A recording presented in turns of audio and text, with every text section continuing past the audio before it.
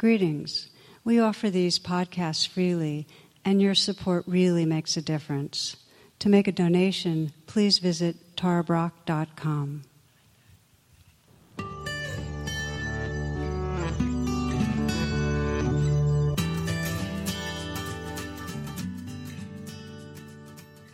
Namaste and welcome. I begin with a story about a monk who lived in Australia, and he lived in a monastery that was pretty far away from any town, any doctor. So what he would do when he had to have a tooth out, was he would go to a little hut and he'd get some pliers and he'd just pull it out. And so a lot of people asked him how on earth he could possibly do that. So his response was, when I decided to pull out my own tooth, it was such a hassle going all the way to the dentist, that didn't hurt. When I walked to the workshop, that didn't hurt. When I picked up the pair of pliers, that didn't hurt. When I held the tooth in the grip of the pliers, that didn't hurt either. When I wiggled the pliers and pulled, it did hurt then, but only for a couple of seconds. Once the tooth was out, it didn't hurt much at all. There was only 5 seconds of pain. That's all. So you might have grimaced when you heard or imagined the story, because if we tried the same feat, we'd be hurting all the way to the whole place of pulling, and afterwards we'd still be reverberating from it, because anticipation is the main ingredient of fear. We're on our way to what's going to go wrong. And some of the unpleasant things we anticipate will happen, and some won't happen. But what's compelling is we suffer through so many life moments on our way to things. Have you noticed this? Yeah, okay. It's captured by an email from a mother to her son that says, "Start worrying, details to follow." You know, the word worry is derived from the word to strangle, which makes sense. And so we scan and sense, okay, so what's your version of on the way to the dentist right now? You know, are you on your way to some social commitment that is producing anxiety? Or are you on your way to a work deadline? Or is there a health difficulty you're anticipating is going to really cause trouble? Or on your way to some real financial crunch where you'll really be feeling what's happening? So we begin to say, well, how much of what's going on today has to do with this habit of tightening against the future? It's an important question. So this is the second in a 2-part series on awakening from the trance of fear. And just to state what I said last time, we're not looking in these 2 classes on how we work with traumatic fear.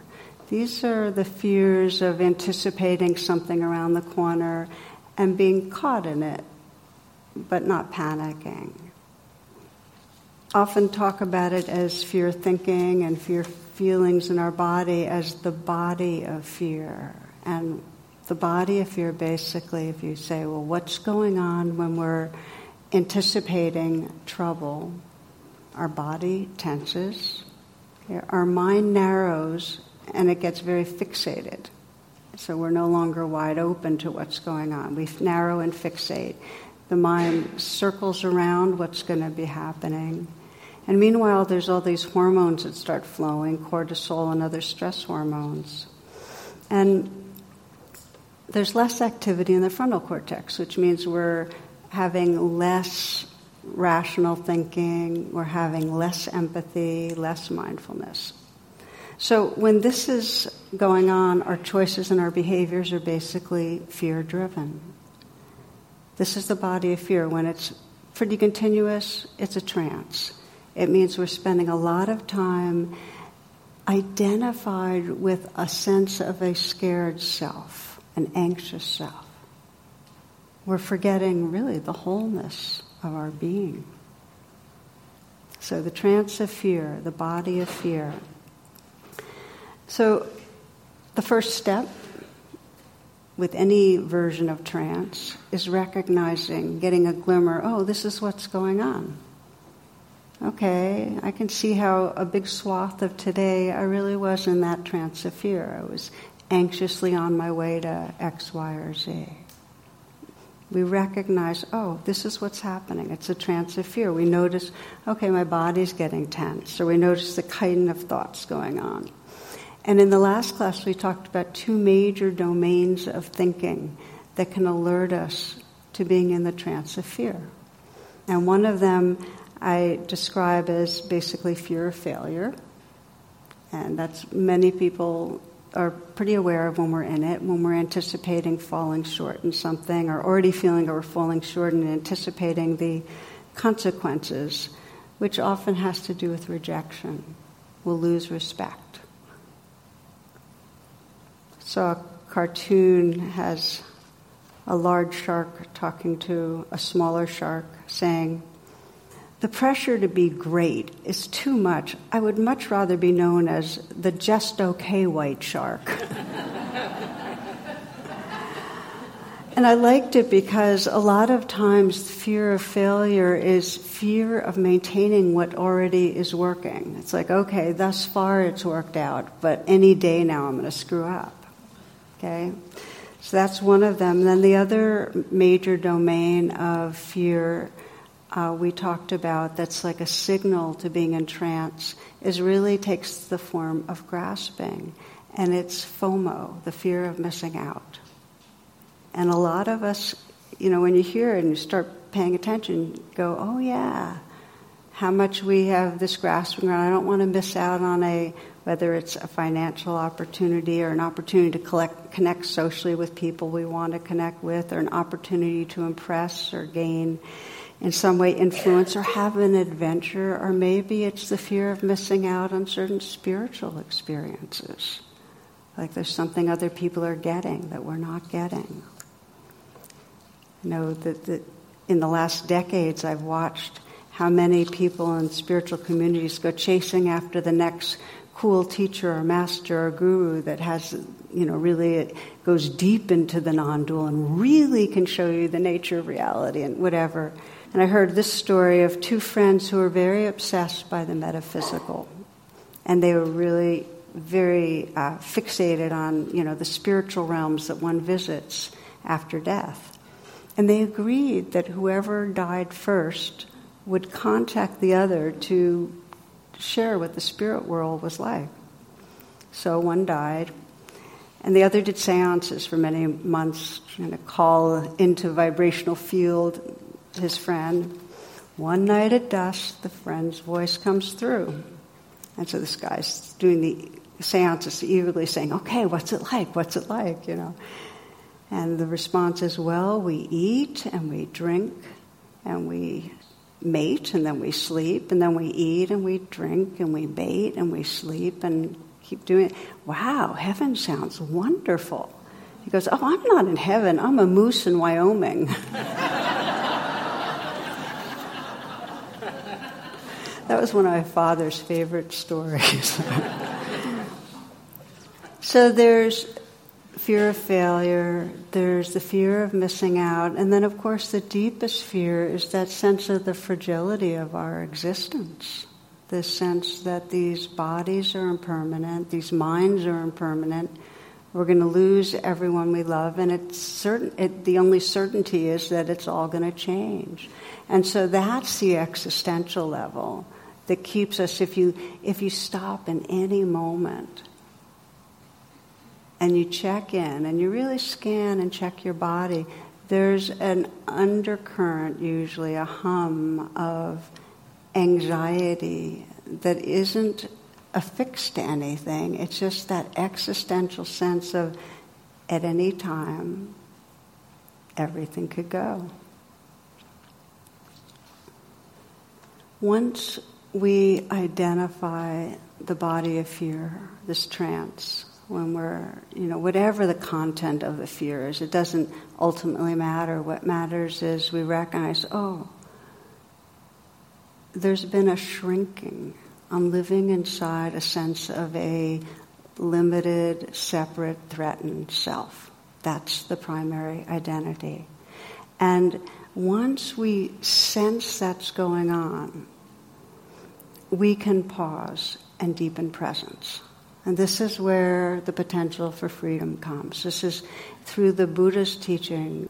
It's in the recognizing that we've been asleep that we can then engage our attention in a way that wakes us up. We can change patterning of a lifetime. So in Buddhist Asia, I've always found this interesting, the artwork there, so whether it's the mandalas, or tankas, or whether it's entering the gates of a temple, you'll see, at let's say with the temples, at the gates, there are these huge images, statues of what are sometimes called the shadow deities, the fierce, ferocious, grasping, angry deities. And the wisdom teaching here is that in order to enter sacred space, you have to go through, you have to bring presence to all the shadow layers of the human psyche. One of my favorite stories is of a Tibetan yogini. Her name is Machig, I think is the way you pronounce it, Machig. And the story is that she would be meditating deeply, and she meditated right near this pond, and the pond had a tree right in an island and a tree in the middle, and the pond was inhabited by a naga, which is a ferocious spirit.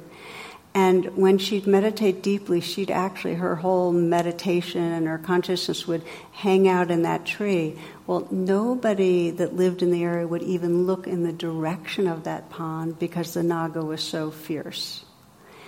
Well, there she was meditating in this tree right in naga territory, and the naga basically enrolled all his demon friends to try to chase her away. And when all the demons would appear, what Machig would do is she would turn her body into the nectar of love and feed herself to the demons. And what happened was all the local demons that tried to attack her ended up becoming her protectors. Which to me is very interesting because the very word demon, the origins of the word demon is daimon, D-A-E-M-O-N,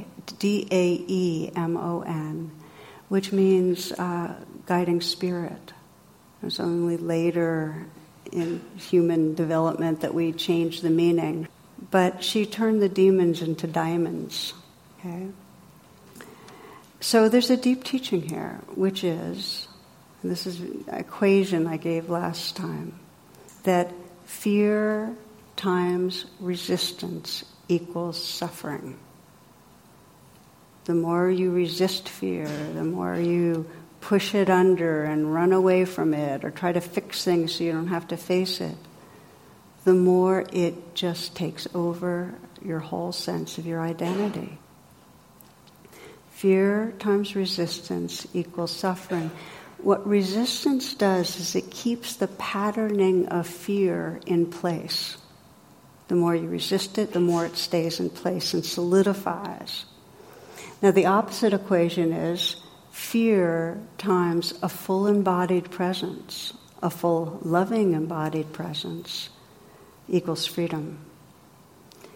If you feed yourself to the demon, and I like the idea of you just turn your body into love and you just totally saturate the fear with that loving, there's freedom. And I know from Western perspective, this whole metaphor and language sounds weird, that we're going to feed our bodies to demons. And it actually is a very potent imagining tool that radically undoes resistance. So I invite you to play with it. I'll give you some examples of how it can be done, this sense of really surrendering ourselves in a loving way and feeding the very thing we're scared of. Basically, it's a way of bringing the two wings to fear, the wing of Okay, seeing what's happening in the moment, that's mindfulness. And the wing of heartfulness, which is compassion, holding what we see with care. Solter Malione is a Tibetan teacher who's contemporary, a wonderful teacher who will actually be teaching this class in the late spring. And she has been the one, I think, that's brought this, it's called chode, the Tibetan word, feeding the demons into contemporary culture. But one of the examples I'll give you is one woman who I worked with years ago who was very, very anxious, had a hard time sleeping, very hardworking, very into performance. And in our session, she was feeling a whole lot of anxiety, and I asked her, what is it you're really believing and feeling? And it's the sense of any time now I'm going to blow it and be shamed and basically lose people's respect, kind of how I mentioned earlier with fear of failure. And so we did the first important step in waking up from the trance of fear, which is you move from the storyline into your body. I'm going to come back to that a lot of times. You go from the story, whatever you're thinking, and you purposely come into your body. You feel what's going on there. And I had her do that, and then I said, so what do you notice? And she said, well, I have a visual image, and that all this fear and shame in me is like a wolf, and this wolf has yellow eyes that are burning through me. And so I said, well, and what is the felt sense of that? Well, it's this burning, twisting in my heart. And so I had her start to communicate with that wolf. What does it need? What does it want? And what it wanted was to be allowed to be there. And what it most needed was to feel loved. So we practiced these feeding the demons. I said, okay, so imagine that you could just call on all the love that you know about and feel your body just completely filling with it. And imagine feeding this body of loving to the wolf. And it was a little difficult. So I said, well, what would help you? And she said, if I felt my grandmother here. And her grandmother didn't care how much she achieved. Her grandmother was real unconditional love. Bring in your grandma. So she brought in she sensed her grandmother there, and then she could start feeling that she could feed the wolf love. And she did a lot of rounds of this.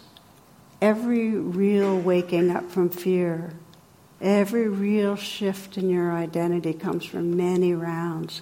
She did a lot of rounds of bringing these two wings, of recognizing the wolf and feeding it over and over again. And gradually it transformed.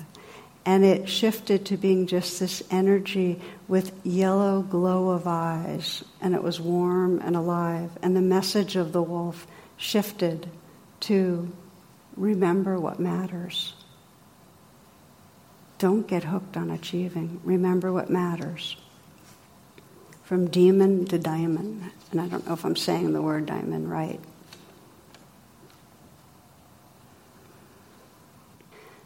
We're going to be practicing together as part of this. I'm going to invite you to sense where you're on the way to the dentist that's most scary, in your life. And then we're going to be practicing bringing, again, these two wings of awareness, mindfulness and heartfulness. And if you find it useful to sense that however fear appears, if you want to sense the visuals of a form and sense it as a demon, that's something to play with. But the basics that we're exploring here are how to recognize we're in trance and interrupt it. Come into our bodies and contact and see what's going on and bring love to it, bring heart to it.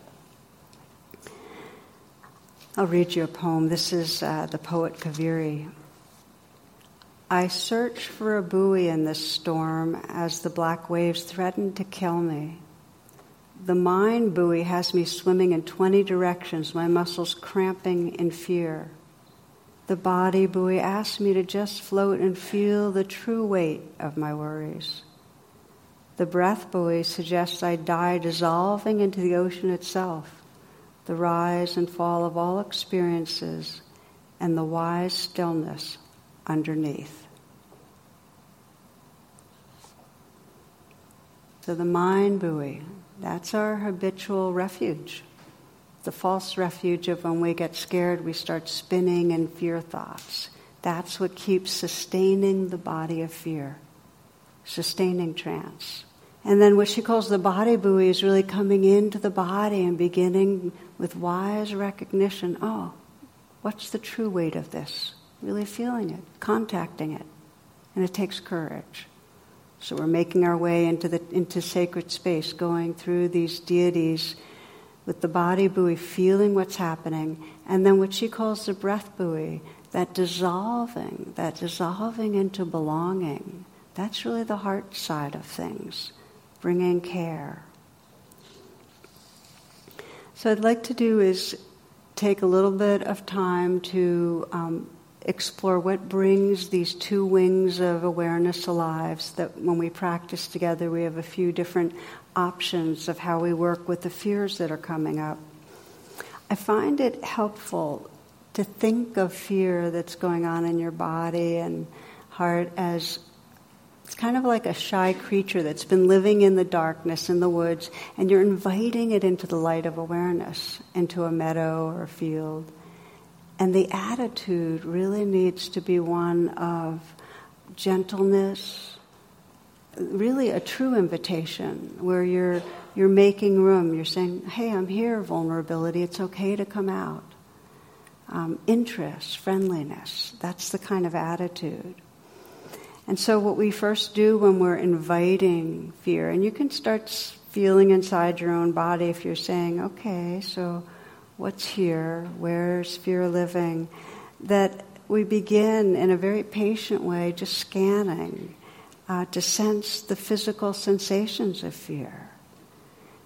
The three key areas, the throat, the chest, and the belly. This is where there's the most wiring in the body of nerves that register and have a sensitivity to fear. It really helps when you're beginning to get to know fear, because that's what we're doing. Rather than resisting or leaning in, it helps to use some inquiry. You can ask in the moment, well, what really most wants attention?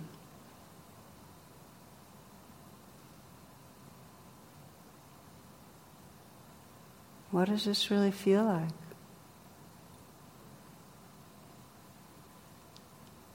Sometimes it helps people to ask, what have I been most unwilling to feel? What am I unwilling to feel right now? So we end up bringing more brightness and clarity and a laser-like quality to attention with inquiry. It's an important part of mindfulness, this kind of investigating. It helps to name what you're noticing. You might mentally whisper whatever you're aware of. Sometimes you might whisper the word fear, or anxiety, or shame. Here's a trick. It's also helpful to whisper if it's unpleasant, and you notice that, just the word unpleasant. It's very powerful because it shifts the brain around. When you notice what's happening and you name it, you're actually activating the prefrontal cortex, and you quiet down the limbic system. Naming is powerful. Some other supports when you're beginning to get to know fear, this wing of mindfulness. It helps to remember openness. An example is one person I worked with years ago.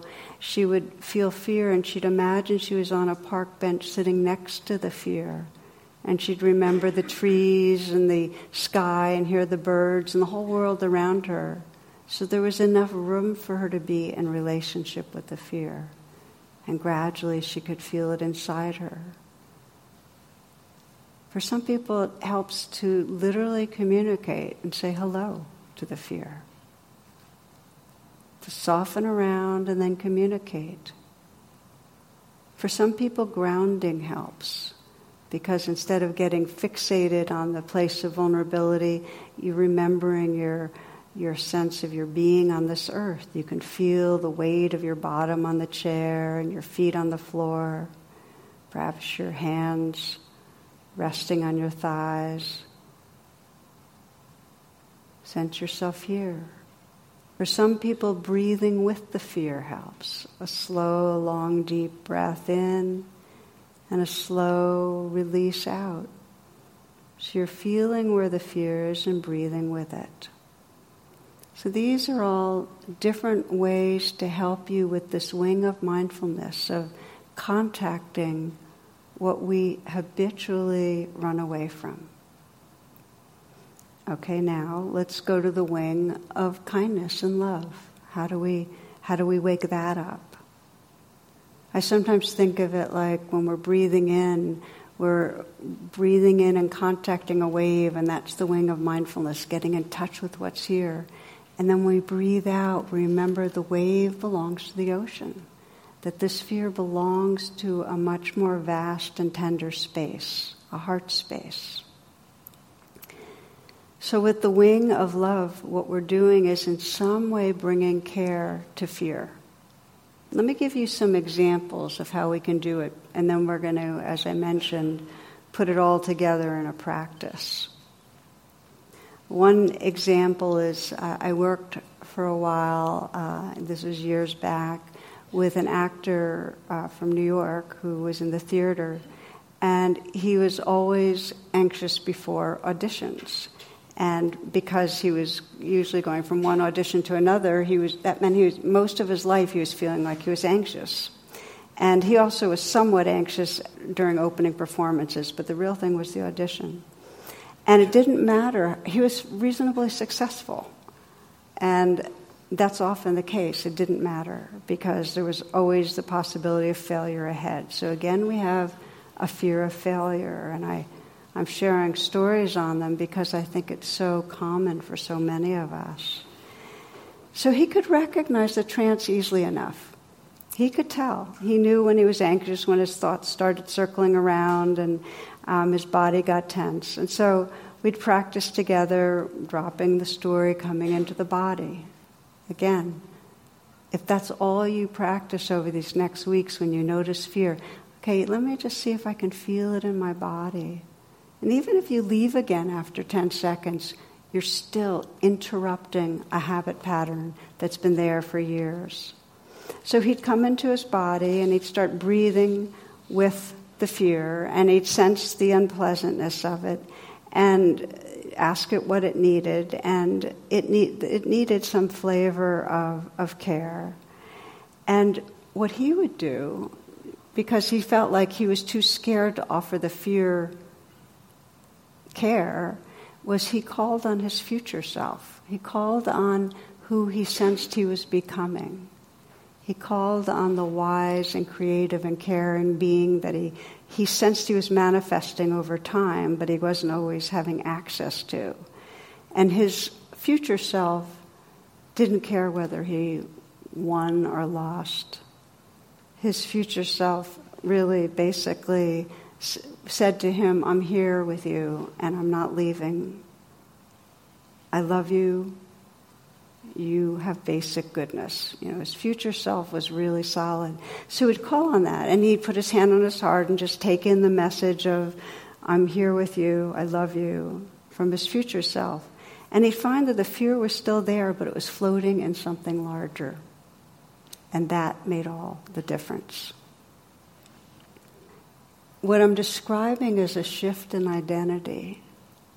When we start bringing these two wings of recognizing what's happening and then bringing care, there's a shift from a sense of being caught in the scared self to being able to inhabit the awareness that's loving. And that shift is what the Buddha described as the shift towards freedom. For him, it was a shift by calling on his future self to access the loving. For another friend from the business world who would get very, very anxious, his way was to hand it over. And it wasn't like getting rid of his fear, but he would kind of take his fear and just invite this larger world of consciousness and compassion to hold it. allow it to be included there. There's a wonderful teaching that if you trust the ocean, you're not going to be afraid of the waves.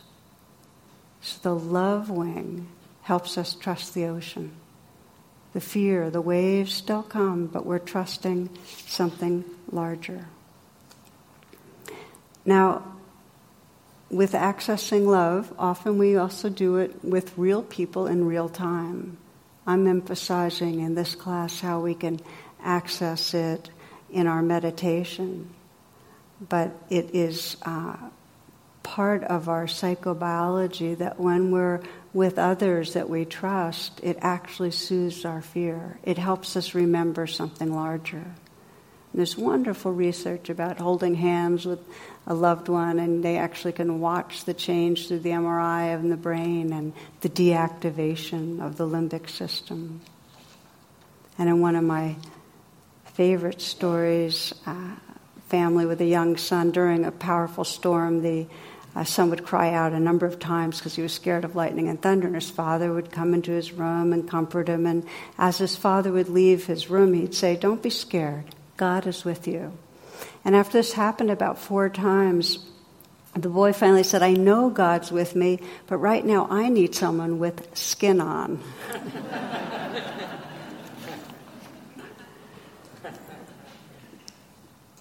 Robert Browning writes, "Take away love, and our earth is a tomb." So we need both wings. We need to be able to bring mindfulness to the fear, contact it in our body, see what's happening, and we need kindness, some quality of tenderness. When we have both, there's literally a shift in our evolutionary self from being dominated by our limbic brain to really a wholeness of being. And you can see this shift. I'm going to share a story that I think I shared about a half a year ago that I find so powerful, because you can really see the awakening from the trance of fear. So this is a story from the book The 5 Invitations by Frank Ossistesky. And if you haven't gotten it, The 5 Invitations is one of my favorite books around. Frank has worked for years with death and dying, and it's very, very deep and wise. And he describes in this story accompanying a young man, Matthew, who's dying of AIDS. He's gay, and he's a longtime Buddhist practitioner. And Matthew's been suffering from pneumonia and fevers and so on, but the biggest thing he's suffering from is really a deep fear that God was going to condemn him. He had been raised in a fundamentalist Christian family, and his father had been a kind of a brimstone preacher of a, fire and brimstone preacher of a father, and really he had been taught about a punishing God. So his God was the God of the limbic brain. Does that make sense? The punishing, fearsome God. And the story, you're intrinsically bad and you're going to be, deeply condemned for your way of living. So Frank tried to support him and orienting him to mindfulness, compassion practice that he had been studying and loved in the recent years, and created an altar by his bedside with a Buddha. And but none of that calmed him. So Frank would massage his feet and he'd play his favorite chants. Still no change. So finally a doctor ordered a sedative, and even that didn't help, because there's so much agitation from this limbic brain. He was so in the trance of fear, of badness. So I'll read you what Frank writes. He said, "By 2 a.m, I was exhausted and feeling ineffective and powerless. So I chose to go home and get some sleep. On the drive there, for some unknown reason, I thought of my first Holy Communion, the Catholic ritual that ushers young innocents into the loving lap of God. When I got home, I searched through my storage closet to find my memory box, a small collection of mementos I hold dear. Here I located a 5-inch plastic figurine of Jesus surrounded by lambs and little children. Instead of going to bed, I drove straight back to the hospital. As Matthew continued to moan, shout, toss, and turn in agony and fear, I took down the thangka and replaced the Buddha statue with this small plastic Jesus. Just as I was smoothing the altar cloth, a cleaning woman named Dina came into the room and spotted the figurine. Setting her mop to one side, she said with great enthusiasm, "Merciful Jesus, when His kindness is with us, everything is all right." At once, Matthew's eyes locked onto Dina. An angelic smile spread across his face as he pivoted toward the altar to gaze at the plastic Jesus statue and then back in Dina's direction. His entire body relaxed in that moment. The punishing God of Matthew's childhood, the one whose wrath he had been taught to fear and whose judgment had made him feel like a terrible person, was transformed into a merciful God he also knew and loved, the one who adored all his children, no matter their so-called faults and flaws, a kind, forgiving, all-accepting, and benevolent God. Dina's faith in God's love was so secure that it lent Matthew exactly the strength he needed to defeat that inner critic and that fearful place. I left them together there. They didn't need me. When I eventually returned to the hospital later that afternoon, Matthew was sitting up in bed smiling and eating a bowl of Jell-O. So this is the waking up from the trance of fear. This is the shift from being in the grip of our limbic brain and believing that something bad's around the corner to resting in a larger, wiser, loving presence. And there are many pathways to that presence. For some of us, it's going to be because we sense we're caught in fear and we mindfully contact the fear, and then we just gently bring our own kindness to that suffering. And for others, it may be that there's some sense of some external being that can help us feel that love, or we might sense our own most awake heart-mind bathing us with love. Or we might offer the fear into something larger. The directionality does not matter. What matters is remembering love. In some way, remembering love. Annie Dillard, in her writing, Teaching a Stone to Talk, I just want to read a short quote from her. She says, "In the deeps are the violence and terror of which psychology has warned us. But if you ride these monsters deeper down, if you drop with them farther over the world's rim, you find what our sciences cannot locate or name, the substrata, the ocean, the unified field. Our complex and inexplicable caring for each other and for our life together here, this is given, it is not learned."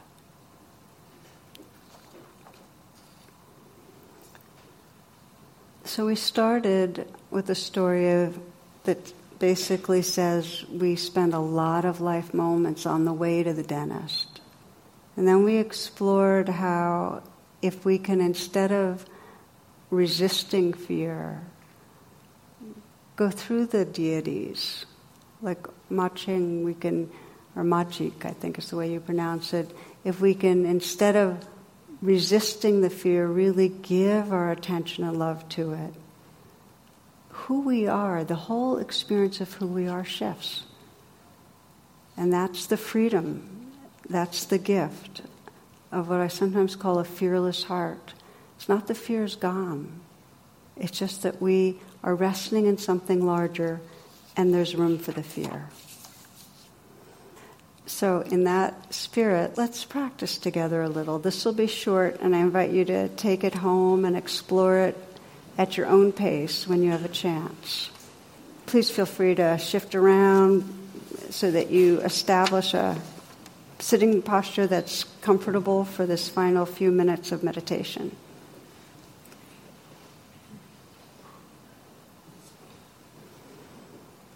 When you come back into stillness, close your eyes and sense this as a pause.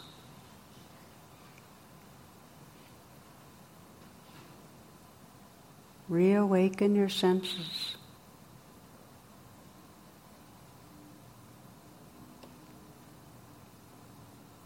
Listening to the sounds that are here.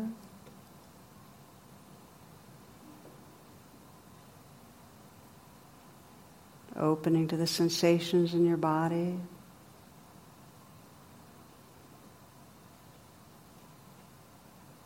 Feeling the movement of the life breath, the inflow, the outflow.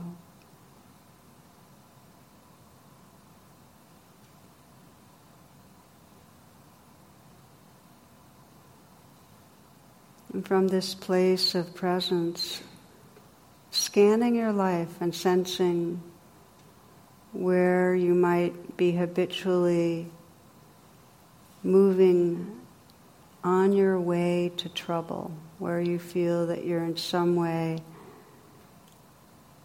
moving towards something you fear. It may be something to do with work, some fear of failure at work, or it may be that something that you're afraid of in a relationship with another person, something you're afraid you're going to miss out on.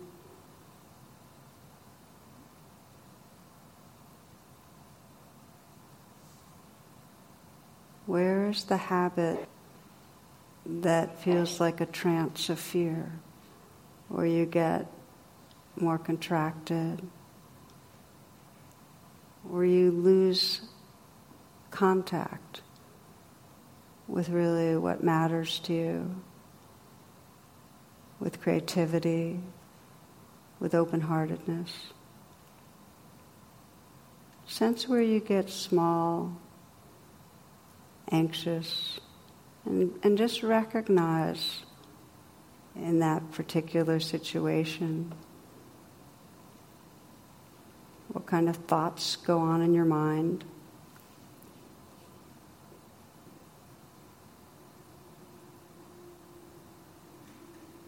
What do you worry about? What are you afraid is going to happen?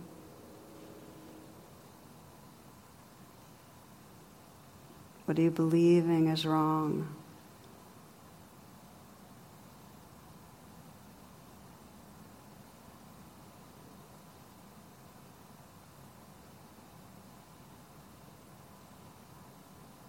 Sensing the trance of fear, and to begin to unfurl this wing of mindful presence, you might inquire, well, what's it like?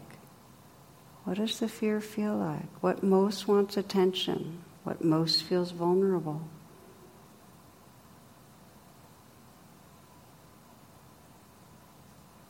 Let the attention drop, the awareness drop into the body, the throat, the chest, the belly. You're inviting that vulnerability to make its presence known.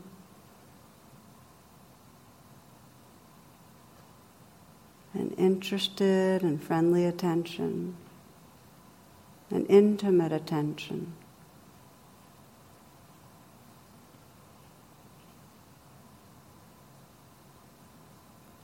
You might note whatever you become aware of. Maybe a clenching in the chest, or tightness, or a pressure, squeezing in the throat, tightness in the belly.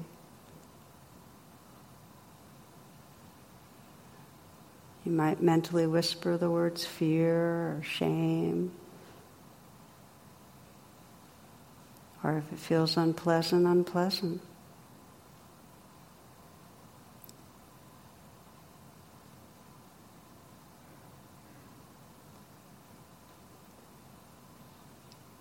If it feels very strong and intense, you might sense making some space for what's here, letting it sit next to you, or sensing the world around you, so you remember a larger space.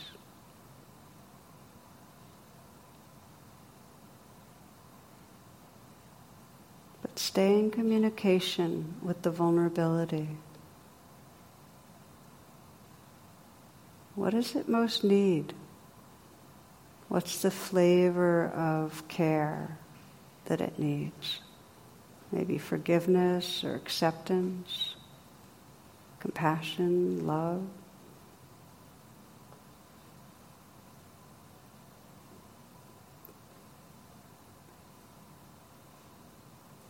What would help this fearful place to heal?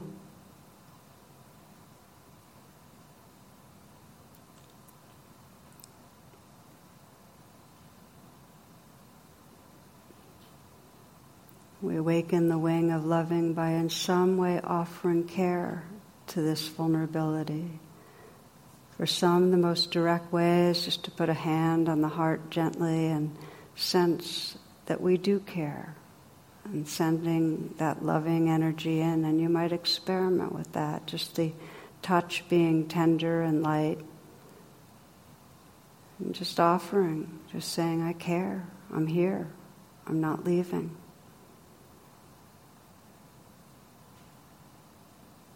And if it helps to imagine someone who cares about you and loves you, just the atmosphere and sense of their love also flowing through your hands right into the vulnerability.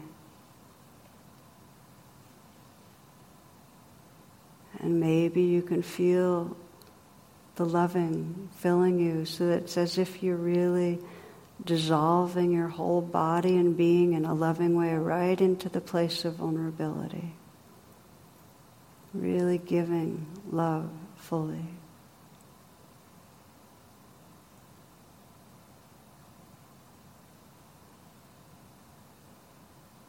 For some, you might be imagining your high self or your future self.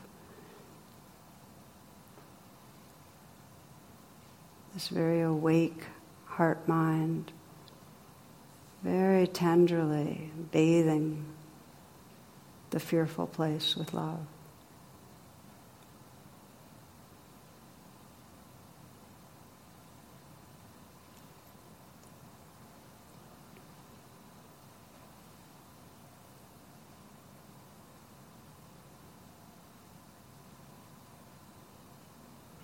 Sensing your own experience of your own being as you bring these wings of mindful presence and love to the vulnerability. Sensing that natural opening out of the vulnerable, scared self and into presence itself. Loving presence.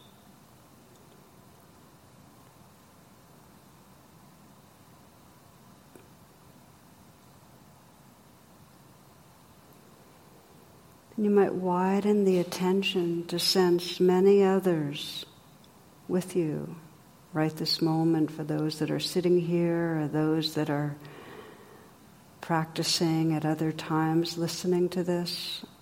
All of us together meeting fear with loving presence. Sensing who we are together when we're meeting fear with loving presence.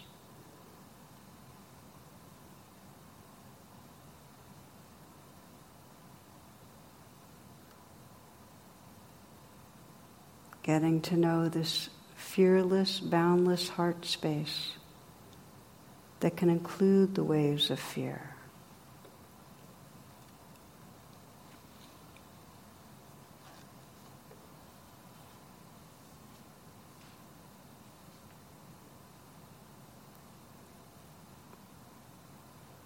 Often on the spiritual path, the metaphor is climbing a mountain and transcending fear, but instead we're practicing going in and in and in. Rumi speaks of night travelers who turn towards the darkness and are willing to know their own fear. He says, sit with your friends, don't go back to sleep. Life's water flows from darkness. Search the darkness, don't run from it. Night travelers are full of light, and you are too. Don't leave this companionship.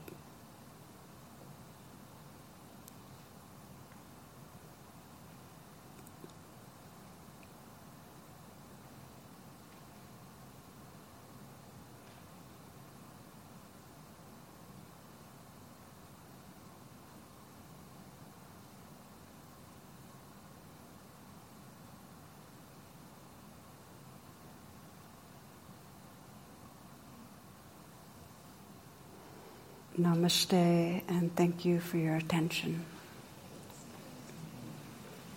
For more talks and meditations, and to learn about my schedule or join my email list, please visit tarabrach.com.